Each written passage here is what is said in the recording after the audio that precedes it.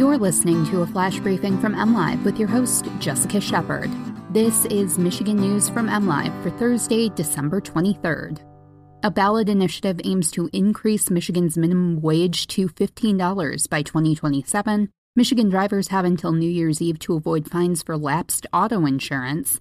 And college football playoff semifinalists, including Michigan, could forfeit under new COVID-19 policies. A national organization is teaming up with local restaurant workers and advocates to use Michigan's ballot initiative process to try and raise the state's minimum wage.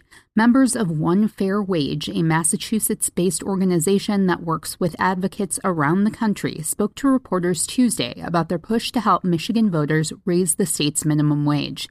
The proposal by the ballot committee, Raise the Wage MI, would increase the state's minimum wage to $15 an hour in $1 steps annually until 2027, with wages automatically adjusted for inflation every year afterward. The group filed the proposal with the Bureau of Elections Tuesday morning and will seek approval of a summary of the petition from the state board in order to start collecting signatures. The state's minimum wage is set to hit $9.87 an hour as of January 1, 2022. The 22-cent increase from Michigan's current rate of $9.65 per hour is the first wage increase since the start of the pandemic.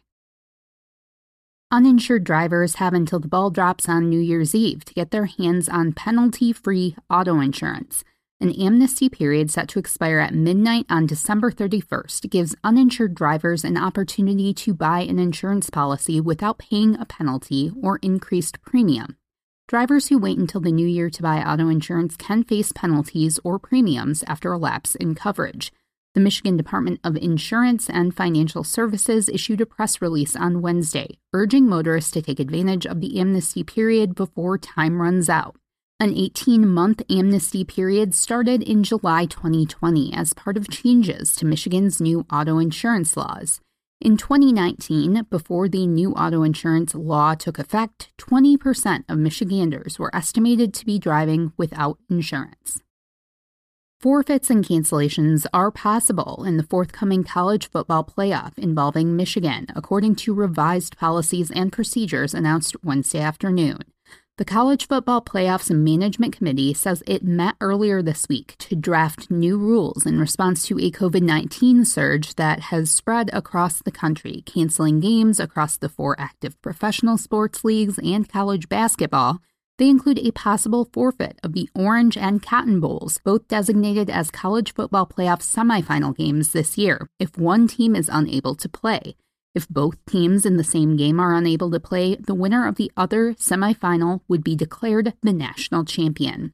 The second-ranked Wolverines are scheduled to play number 3 Georgia in Miami Gardens, Florida on December 31st, while number 1 Alabama is set to play number 4 Cincinnati earlier in the day in Arlington, Texas. All 4 teams are now being given the option of arriving 48 hours before their respective game instead of the standard 5 days. Michigan News from MLive is taking a break for the holidays. We will be back here in 2022. Until then, you can always find the latest Michigan news by visiting mlive.com. And make sure to check us out on Facebook, Twitter, and Instagram. You can also check out all of our podcasts at mlive.com/podcasts. Thanks for listening, and happy holidays.